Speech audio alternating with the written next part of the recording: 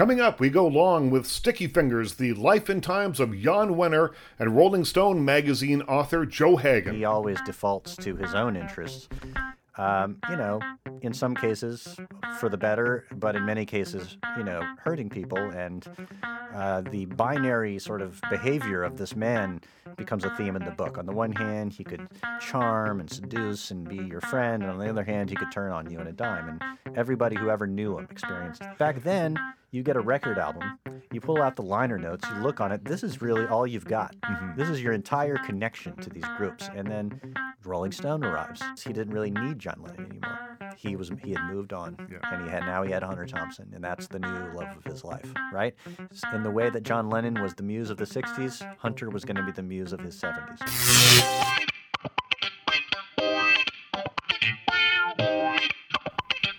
Hey folks, welcome to the House of Krause. I'm Richard Krause. Come on in, pour yourself a Negroni, have a seat at the bar, and listen to this interview. Man, what a story this is. This is Joe Hagan. He's a guy who's written for Rolling Stone, the Wall Street Journal, loads of other publications.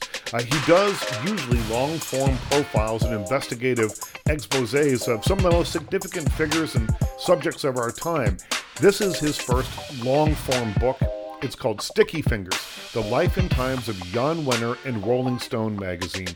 Now, there's been a great deal of press about this book, not just because it's a superior book, that it's a great read, but, it's kind of an authorized book. It's not exactly. Jan Wenner helped out with this book. Jan Wenner, one of the most powerful figures in magazine publishing for the last 4 or 5 decades. He actually approved of everything until he didn't. And then there was a bit of a problem. I'll let Joe Hagan tell this story, but this kind of became the big launch of this book. And Jan Wenner was not pleased at the way he's portrayed here. But the book has come out. It's getting amazing reviews. And Joe Hagan is a great storyteller. You know it when you read the book, and when you listen to this interview, you know what I mean. We start by getting the obvious stuff out of the way. Why doesn't Jan Wenner want you to read this book? Well, I spent 4 years interviewing him as well as lots of other people. And I knew really from the get-go that the possibility of this making him unhappy was there. But it was, a risk, and you're going in to tell the truth. And a person like him who has a very substantial ego was going to have to look at 500 pages of the truth laid bare of his life. And he was not a reflective man in his life. And so here he was going to have to look at everything. And the book gets into some very sensitive topics. He was not a reflective man, but he was, almost a hoarder. In the New York Times article, you say something like he saved, every document of his life because he believed one day he would be important. And important is in italics. Yeah. Well, that's absolutely true. And part of the kind of appeal of doing this book was that he had this massive archive. I'm talking 500 boxes of letters and documents and tapes and all kinds of stuff that nobody's ever seen. And the beauty of it was it was searchable. It was so beautifully archived that you could say, okay, Mick Jagger, and you type it in, and here's the 10 boxes that Mick Jagger stuff is in. Pull them up. Let's look what's in there. And you had carte blanche. And so it was a thrill, to think about going in there and finding out what the story is. Well, I don't think Jan is how you pronounce his name. Yeah. No, that's okay. I think it's poetic that you said Jan, because for his whole life he's been fighting that. Yeah. In fact, he added an N to his name to try to get people not to call him that, which is funny. But anyway, his story was deeply rich as it was reflected in these archives, and his correspondence with John Lennon told an entire story that who knew? I mean, that he had befriended him and collaborated with him and then betrayed him, and Lennon never spoke to him again. And we'll talk about the details of that a little bit later on, because it's a fascinating story about someone choosing money over his idol. That's right. Well, and that impulse in Jan Wenner turns out to be a theme in the book. I mean, he always defaults to his own interests, in some cases for the better, but in many cases, hurting people. And the binary sort of behavior of this man becomes a theme in the book. On the one hand, he could charm and seduce and be your friend, and on the other hand, he could turn on you on a dime. And everybody who ever knew him experienced this. let's set the stage for people who maybe are a bit younger and don't know why Rolling Stone magazine is really sort of the counterculture Bible. It was, for a long time, an absolutely essential cultural document. That's right. Every week or every 2 weeks. Yeah. Well, just even imagining the world before the internet is difficult for some people. Yeah. But there was a time when an issue of Rolling Stone was like your YouTube, your Twitter, your Facebook, your New York Times, and your favorite music source, all wrapped up into one. And it was like this missive from the front. I mean, this was the front lines of the culture you cared about and all the people you cared about, saying as much truthful stuff as you could imagine. And it was sex, and it was drugs, and it was rock and roll, and it was your idols, Mick Jagger, the Beatles, talking. Let's listen to what they have to say. 30,000-word interviews. I mean, huge. like extensive interviews. Exactly. And really almost unreadable today. You go back and you look at them, you're like, I didn't want to know that much about Pete Townsend, is honestly. But, back then, you get a record album, you pull out the liner notes, you look on it, this is really all you've got. This is your entire connection to these groups. And then Rolling Stone arrives, and suddenly you can get deep with these people whose music is changing your life. And at the time, it was an island that you could go on, and there was nowhere else to go for it. And that was powerful. Because other than liner notes, and certainly records came with them, and Ralph Gleason or somebody would have written them, but there weren't that many people that were writing about rock and roll seriously. Not at all. Yeah. Lots of talk about the Beatles' hair, lots of, what John Lennon would like in a wife, those kind of stories. Exactly. But Rolling Stone was among the first in a very big way to treat rock and roll like an art form. Yeah, absolutely. While they didn't give up some of that idolatry of the teen magazines, they kept that in the formula, which was a thing that Jan was smart about. Right. But they brought in the critics. And as I say in the book, they brought in a level of pretense and intellectual kind of pretense that made it safe for boys to idolize rock stars in the way girls had done before. Because before it was Tiger Beat, 16, 17, and all these magazines that were really geared towards the girl fans, So here was a magazine or a newspaper at the beginning that was for boys and men, and Jan understood that. That was an insight that he had, is that when the record albums began to be really big statements like Sgt. Pepper's, which was just a few months before the first Rolling Stone, this is when, everybody wants to know, what does it mean? This is getting deep. The big drugs are coming in now. Yeah, and there was lots of talk about consciousness and finding a new spiritual way of thinking about things. Totally, and LSD, and Jan was a huge devotee of LSD, and as were the Beatles, and so you had this whole new way of thinking about the music that was self-important in a way, and it was important to a lot of people, and so that's why Rolling Stone was so powerful. And in the early days, it's hard to, again, picture it now when we know of the trouble that Rolling Stone has been in the last little while with some editorial decisions that have gone south on them and that sort of thing.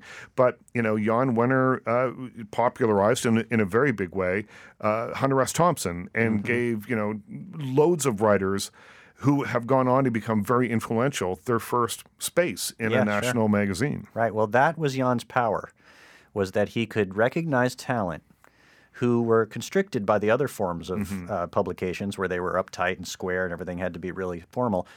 Now these guys, these same writers, really talented guys from big newspapers, hey, well, now I'm dropping acid and smoking weed, but I want to cover this new thing. Jan's like, great, you have talent. You're a little bit of a broken toy, but we can work with you. And Hunter Thompson, you're a bit of a wild man and eccentric, and who's going to be able to kind of hold on to you? But I can manage you and direct your talents and your energies. And boy, the power of it was incredible. And I argue in the book that, Hunter Thompson, he really was the catalyst for sending Rolling Stone to a new level after the 60s. Yeah, and it certainly felt that way. I mean, I have the original Rolling Stone when it was still a folded up, almost like a broadsheet folded, and with that Fear and Loathing appeared in. That's right. And it was an important issue. It was an issue on which there was sort of a hinge to that. Absolutely. It was like somebody was speaking to people in a language they understood immediately, but that had never been spoken before. Yeah, that they had never seen. And it for Jan Wenner and for Rolling Stone, it had an even extra level of importance, which was that Hunter became the muse of the magazine, and he attracted all people who wanted to be like Hunter. They were like, I want to have that level of freedom and go that deep and, let all of the rules fall to the side. And this was the era of the quote-unquote new journalism, right, that Hunter Thompson and Tom Wolfe pioneered. And Jan turned Rolling Stone into a venue for that. And that was very smart of him because at the time, people started saying, oh, journalism is the new rock and roll. And so he said he recognized it, put his finger on it, and boom. I'm speaking with Joe Hagan. The book is called Sticky Fingers, The Life and Times of Jan Wenner and Rolling Stone magazine.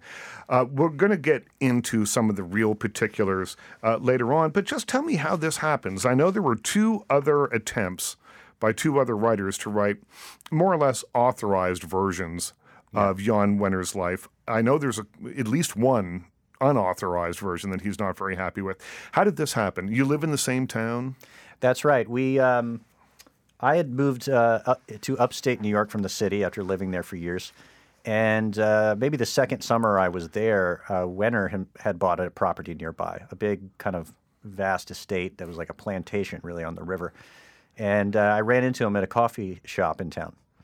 And I knew who he was from the business and magazine business. And so I talked him up and said, hey, what are you doing here? And he said, well, you work for New York Magazine, which I did. And he thought that was interesting, and he didn't know anybody around there. So he invites me over. We got to know each other a little bit. It was just casual, talking about the business, a little politics, a little music. And he dropped these Rolling Stone rock and roll stories, right? And, of course, I was all ears. That's fascinating. And he's got this amazing spread. The first time I went over there, Annie Leibovitz was there with her kids, and they're all in the swimming pool. Okay? Wow. My eyes are wide open, and I'm kind of gawking at all of this and thinking, this is really amazing.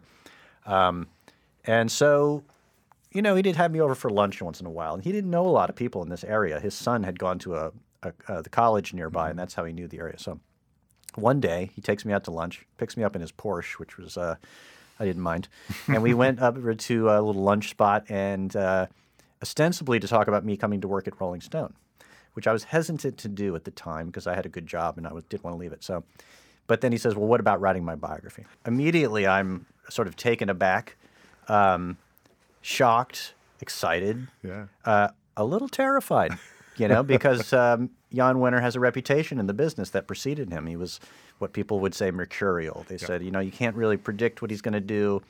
As I've been saying, he threw a few people off, off the plank of his pirate ship over the years, and so I was concerned. After courting them, right? After courting them, probably doing much the same thing he was doing to you. Exactly, right? And there had been 2 previous attempts at the biography that failed, and so my first job was to investigate what happened with those. And I sort of looked into it and called one of the authors and asked him what happened, and I kind of came away realizing, well, if I'm going to do this, it has to be done right, and I have to be really careful, and I have to be methodical about how I would arrange this. But the first thing I knew is it had to be independent.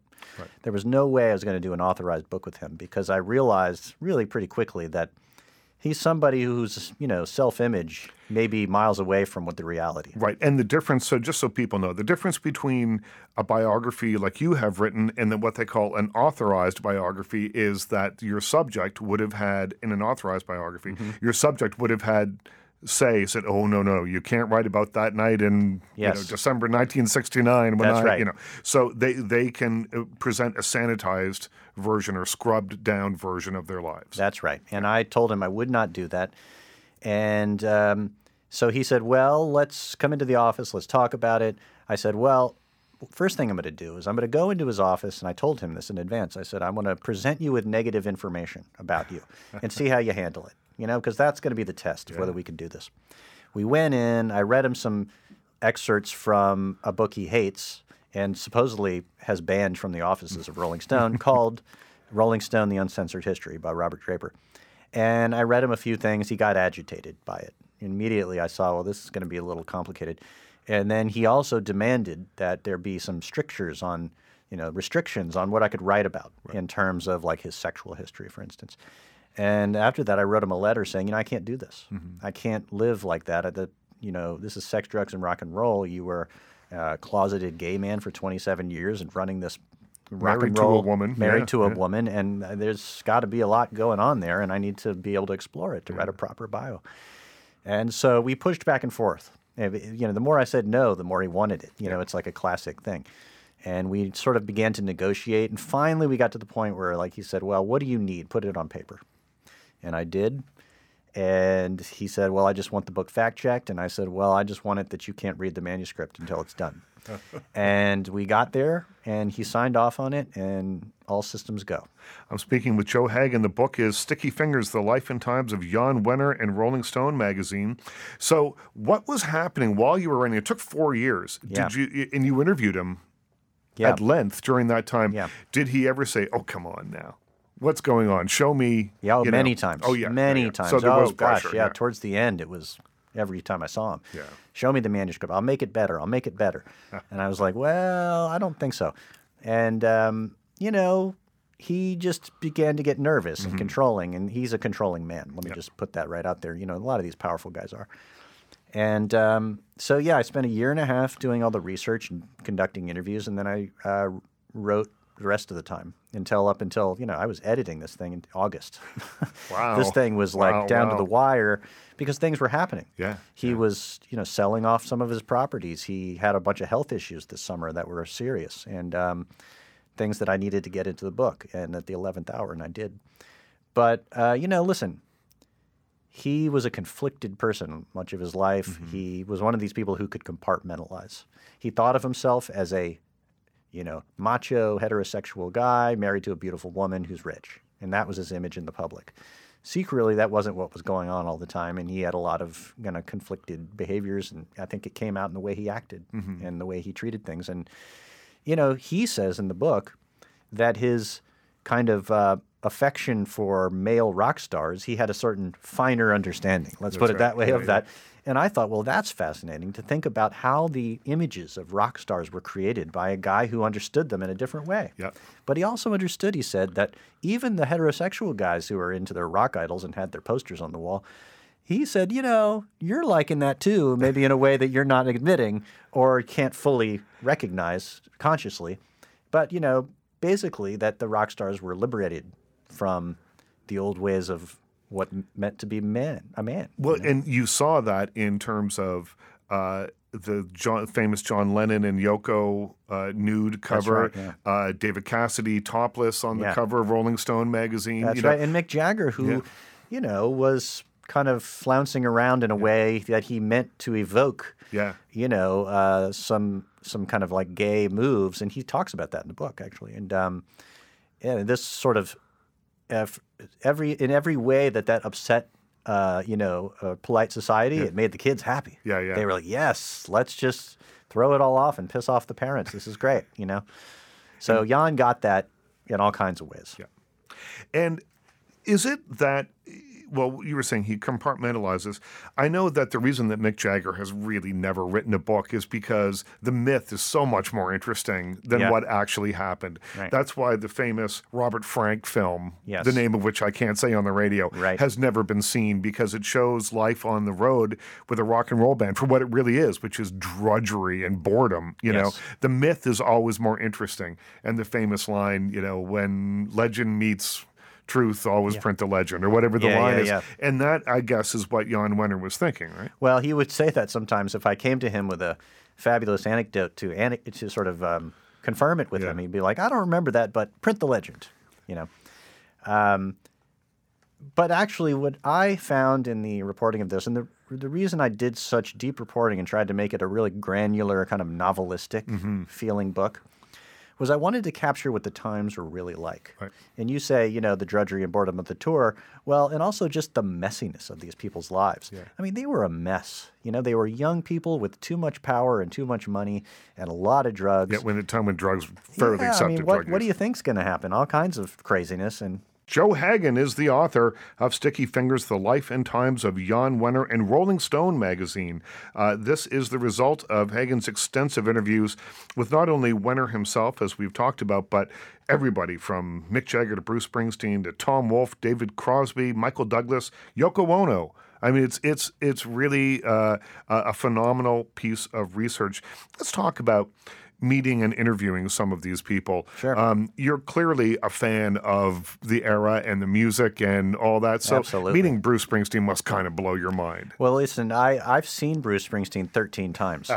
So, and that's a low number for the fans, you know what I mean? Yeah. But, so I love Bruce Springsteen. So, yeah, it was going to be a real thrill. And he actually had me meet him in a diner on the Upper East Side, and we both had these black and white milkshakes that he was a big fan of.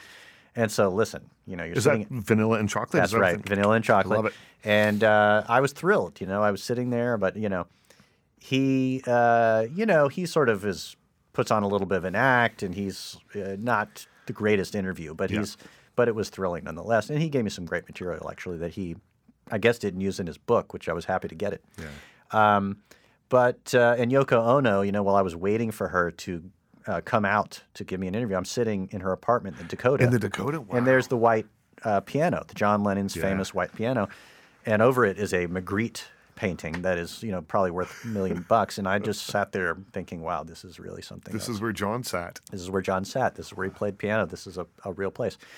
So, and then we went into the kitchen and we had a little interview. And she was very candid and kind of interesting. She could be like kind of aggressive and kind of in my face sometimes and pushing back on me. But then when she got going, she told her truth, and it was pretty interesting. And, she wasn't always positive about Winter. Well, exactly. And so what would you say was the primary attitude about him that you got from your subjects? Because many of these people owe him a great nod, a great tip of the hat. Mm-hmm. But it wasn't always easy. And in fact, as we alluded to earlier, and I'll ask you to tell the story about John Lennon, how, really John Lennon and Rolling Stone magazine in the very early days were linked. I mean, without John Lennon, Rolling Stone probably wouldn't exist in the way that it went on to. Jan built Rolling Stone on his image. Mm-hmm. I mean, in a real way. On John Lennon's. On John Lennon's image. He's on the first cover, yes. Yeah. But then a year later, the first anniversary of Rolling Stone was this nude photo of John and Yoko that had been controversial and banned in the U.S. It was supposed to be an album cover.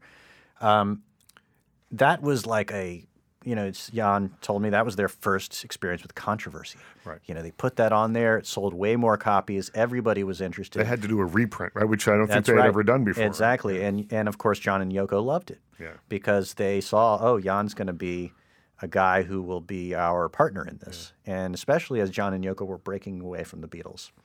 And this fissure was one that Jan helped them with.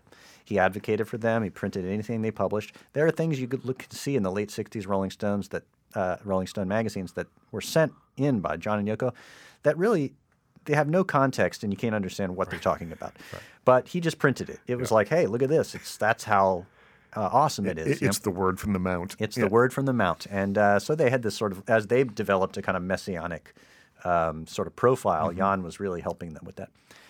So, this leads up to 1970 when the Beatles are going to break up. Jan is going to try to get the exit interview with the Beatle, the John Lennon talking about what happened with the Beatles. Everyone wanted to know. He was in the middle of Primal Scream therapy, which was like he and Yoko were down in L.A., screaming and crying and trying to get out all their feelings. And this is when they met Jan Winter. Yeah. And the opening of the book is this scene. Yeah.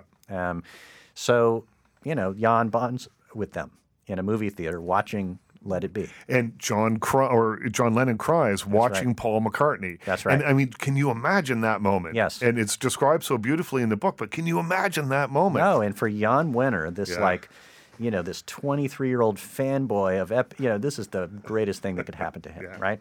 And he's crying too, and he's bonding with them, and they're all hugging, and it's this crazy, he describes coming to the emotional rescue of the Beatles. And, this is a titanic event for Jan. So flash forward a few months, John has said, I'm going to give you this interview, and then he gives it to him, and it's like one of the most famous celebrity interviews in the late 20th century. It's an incredible interview. John is vindictive and angry. He's letting it all out about how much he detested his life and the Beatles, and he's a little overplaying it, is the truth. But he gets really upset. The interview is huge. It's 2 issues of Rolling Stone. They sell out, and lots of people around the world talking about it. And then here comes the crucial moment. John Lennon had told Jan in a handshake deal, this interview is mine. I own it. You'll just publish it in Rolling Stone, and that'll be the end of it. Well, Jan can't help it. He wants to publish it as a record at first. He wants to publish it as a book. He sees all kinds of like capitalistic potential. Now, let me just, as an aside, tell you one little piece of context. Jan Wenner and Rolling Stone almost went bankrupt in 1970. Right. So he barely survived the year 1970, and he was bailed out by all the record labels who gave him all this advanced advertising to keep him afloat because they thought Rolling Stone's good for us, keep him alive. Right. So yeah, now Jan's capitalistic impulses are now stronger than they had been before. He realizes, I got to keep my magazine alive. Yeah. Well, that's why he's looking for the money. Well, John Lennon says, don't publish that book. I don't want that book published. That interview, that was a one-shot deal. I got it out of my system. I don't want it to continue. Don't want to relive it. I don't want to relive it, and it hurt all the other Beatles very badly. And but Jan can't help it. He publishes it anyway. In a book called Lennon Remembers. Lennon Remembers. And as John Lennon later called it, Lennon regrets. Lennon regrets. So he was very angry about Jan doing that. Yoko Ono talks about this in the interview. She said that John Lennon was furious. And, Jan Wenner said they never saw each other again. That was the relationship was terminated. It's amazing that didn't put a nail or some sort of nail in the heart of Rolling Stone magazine, being it was a portrayal of arguably the biggest rock star in the world at that time. Right. And people must have known. Well, people in the business heard tell Pete of it. Townsend for must sure. have known, all those people. Well, here's the interesting kind of cross-current that was happening. Right as he's getting this interview is right when he's recruiting Hunter S. Thompson to come, and it's within, I guess, 7 or 8 months of this interview that Fear and Loathing in Las Vegas is published. And in the book, I sort of, make these. This is a little hinge moment in the book. Is that yes, he didn't really need John Lennon anymore.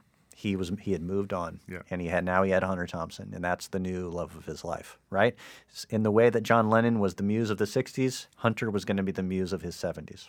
My guest in studio is Joe Hagan. The book is called Sticky Fingers, The Life and Times of Jan Wenner and Rolling Stone magazine. It's in bookstores right now. We have a couple of minutes left in this segment. Let's talk about but there's a lot of stories of disagreements. He seems to, Bob Dylan, I think probably up there with John Lennon, was on the cover of Rolling Stone magazine Many much times. as anybody. Sure. And but they had disagreements over coverage. Oh, absolutely. Kind of constantly, in fact, right? there was a classic confrontation between Jan and Bob Dylan at Norman Mailer's apartment in 1975 or 6. And, Jan is called to the carpet by Dylan and says, you come over here, Jan Wenner, and sit on the floor before me, and I'm going to tell you what I think. And Jan said, I was geared up for this confrontation. I said, no, I'm not going to sit on the floor. I'm going to sit in a chair, and I'm going to hear you out. And Dylan gives him the what for and his litany of complaints. And Jan kind of argues him off of it, basically.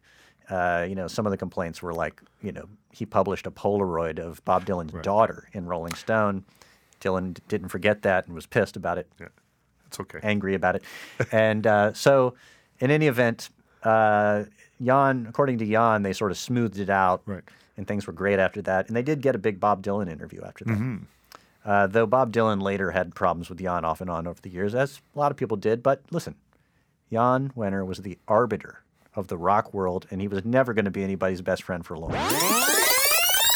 It doesn't feel like I'm reading a straightforward biography. It feels more like a portrait of a time and a place that happen to have, very strong personality at front and center. Yeah.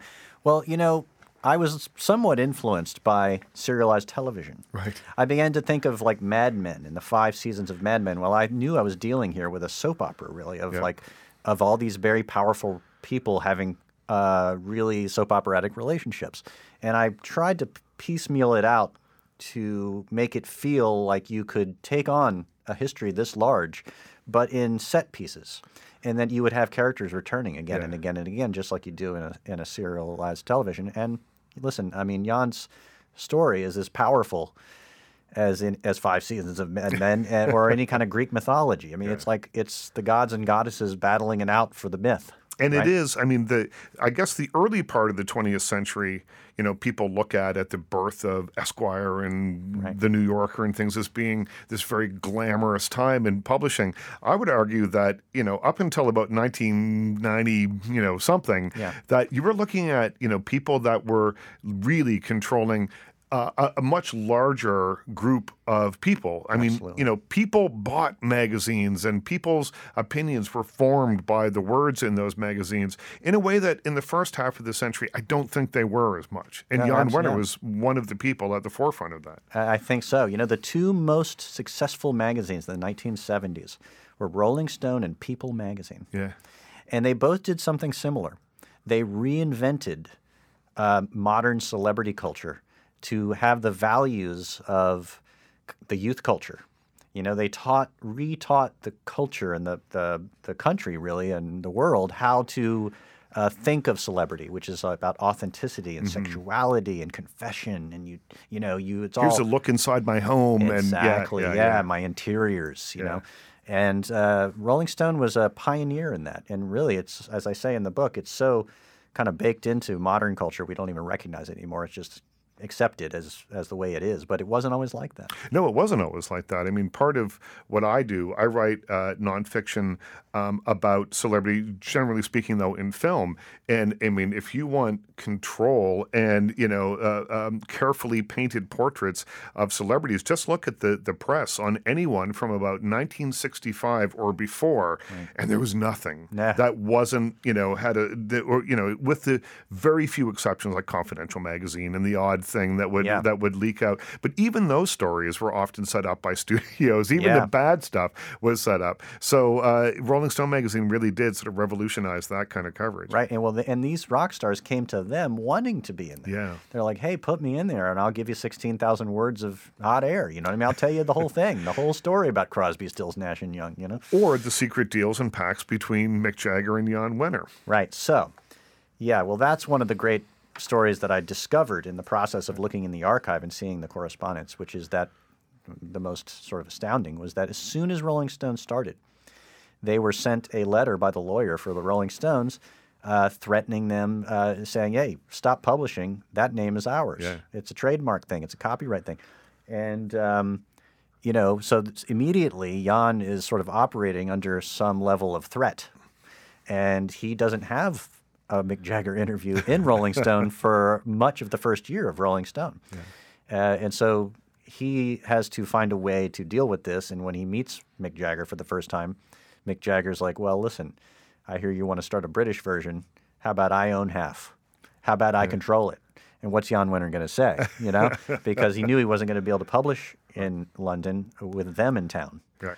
And so he forms a joint venture, a business with him called the Transoceanic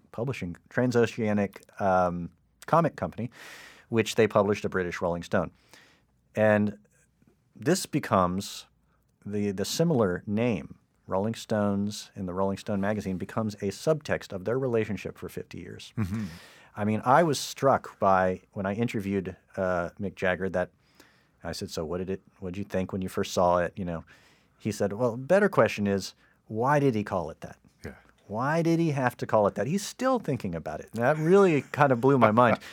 And then I started to go through the files and say, oh, this is like a kind of ongoing subtext to this thing, is that they share this name, and they're going to have for the rest of their lives and careers this symbiotic relationship. They're going to be interwoven. Yeah, Totally. Well, who knew either of them would last for 50 years? Well, they That's couldn't the have thing. known, right? Yeah. And so it wasn't until like the early 80s where they start to say, okay, let's get some lawyers in the room and actually hammer this out, because at that point they realize, hey, we're businesses now. Yeah. When did Rolling Stone, as a vanguard of popular culture, start to lose its way? Because I would argue it was long before the Virginia rape story sort of torpedoed things. That was later. I think they started meandering a little bit before that, and people just didn't really realize it because the world changed and they didn't. Right? Right. I mean, listen, if you talk to Greil Marcus, he'll tell you it ended in 1975. Yeah. I mean, there were people complaining about the death of rock and roll very early on. I mean, I point this out in the book that John Landau, who was the first rock critic for Rolling Stone, later the manager of Bruce Springsteen, he wrote in his book, he had a compendium of his criticism in 1971. He said, I kind of lost interest in 1970. That's when I realized it's over. And I was like, wow. And a lot of people think it just was getting started. But, my feeling is that Jan's magazine gave you a accurate impression of the culture up until probably when the 90s came along. Mm-hmm. He lost touch. He was losing touch all along with a certain kind of underground that was always there. And with the insertion of Hollywood celebrities and, And I think when Spin magazine came along, me, when I started reading Spin and putting the two side by side, yes. One started to look like Life magazine one started to look like the hippest thing going. Well, that's right. Yeah. And that's how I felt too. I'm from in between. I'm a Gen Xer. Right. MTV was like a kind of huge deal for me. And I subscribed to Rolling Stone. But when Spin came along, it was like, oh, this is water in the desert. This is what I was looking for. Well, even the covers were cooler. The early covers were really eye-catching, and they were vibrant, and they had. I still remember, like the Talking Heads cover was all yellow, and it was just very cool. It had a different feel. That's right. And Bob Guccione Jr., who started that magazine, tells me in this book that I learned from Rolling Stone. I was going to redo what they did. Yeah. But unlike them. See, they started rock and roll because they thought it was important. We thought it was self-important, and we were going to make fun of it because there was a new kind of youth attitude that had come around. And Jan didn't capture that part of it. He never had much interest or kind of capability with irony. Jan Wenner was not an ironic man, not once. And in a way, like, he couldn't grab the new vibe, And that's where it starts to, and he went in a different direction. And it was during the 90s that art direction became almost the leading edge of Rolling Stone. It was all about just naked celebrities on the cover. And there's a lot of them. If you go back and look, it's kind of shocking how many shirtless people are on the cover. And the Demi Moore, no, that was Vanity Fair. That was Vanity Fair, but they were just, look, you'll see them. The Red Hot Chili Peppers, all of them. But and in a way, that's when Jan starts to just sort of become conservative, even more so than he had been before. And probably the magazine began to slowly lose traction, and the internet comes, and it's over, kind of, My guest is Joe Hagan. The book is called Sticky Fingers, The Life and Times of Jan Wenner and Rolling Stone magazine. So what's the future for Rolling Stone magazine? I know that they are trying to sell. They're thinking about going online only. There's a video channel I heard something about. This is what they've been working on for the last few years. I mean, listen, I think, because I've written this book, this is my opinion, that I don't know what Rolling Stone is without Jan Wenner. Right. I mean, basically, it's always been his worldview, his yearbook, his calling card. It's his social calendar. Yeah. And in a way, without that, it's a brand. Now, you could reinvent that brand, but right now, it has a lot of associations, not all of them positive. It's, the people for whom it has any association are basically 35 and older. And I think that, Jan has said that if we sell this to somebody, we want to be involved still. I can't imagine who would want to buy it and have them along for the ride. In the last few years, they've been looking at Vice as the model for what they'd want to be. In fact, they wanted to be basically the Showtime to Vice's HBO, and they tried to cut a deal with Showtime. It didn't work out. But I think that the thing that Vice has is it has an incredible, legitimate, authentic energy with youth culture. It's connected. Yeah. Shane Smith, who founded that, he's like the Jan Wenner of 1967. He is this kind of irascible barbarian who's going to make things happen. He throws himself into a war zone and films it and throws it up, and people are like, whoa, this guy is rocking it. Yeah. So what does he do? He invests all this he attracts all this big investment money. Rupert Murdoch, Tom Freston, the former head of Viacom. That's what Rolling Stone would like to have happen right now, but I'm not sure they can. The book is called Sticky Fingers, The Life and Times of Jan Wenner and Rolling Stone magazine. The guest was Joe Hagan. It's a long title For a book, it's an even longer book. It's about 600 pages, but it's worth every tree that had to give its life so this book could become a reality. It's really great stuff. Joe Hagen's a great writer, but it's not just about Rolling Stone magazine. It's not just about Jan Wenner. It's really a look back at 4 or 5 decades where everything changed. They were extraordinarily disruptive decades, from Vietnam to rock and roll to hip-hop to everything that happened in the sense of pop culture. Joe Hagen touches on it all and does it through the lens of Rolling Stone magazine, which for much of that time, for much of the last 4 or 5 decades, was one of the vital magazines out there if you were interested in what was going on in youth culture. I love talking to Joe Hagen. I always love talking to you, but that's it. It's over. We're done now for this week. Thanks for coming by. Make sure you come by next Monday. We put a new show up every single Monday. You never know who's going to be here, so make sure you come back and check it out, because who knows? It might be one of your favorite people, and you don't want to miss that.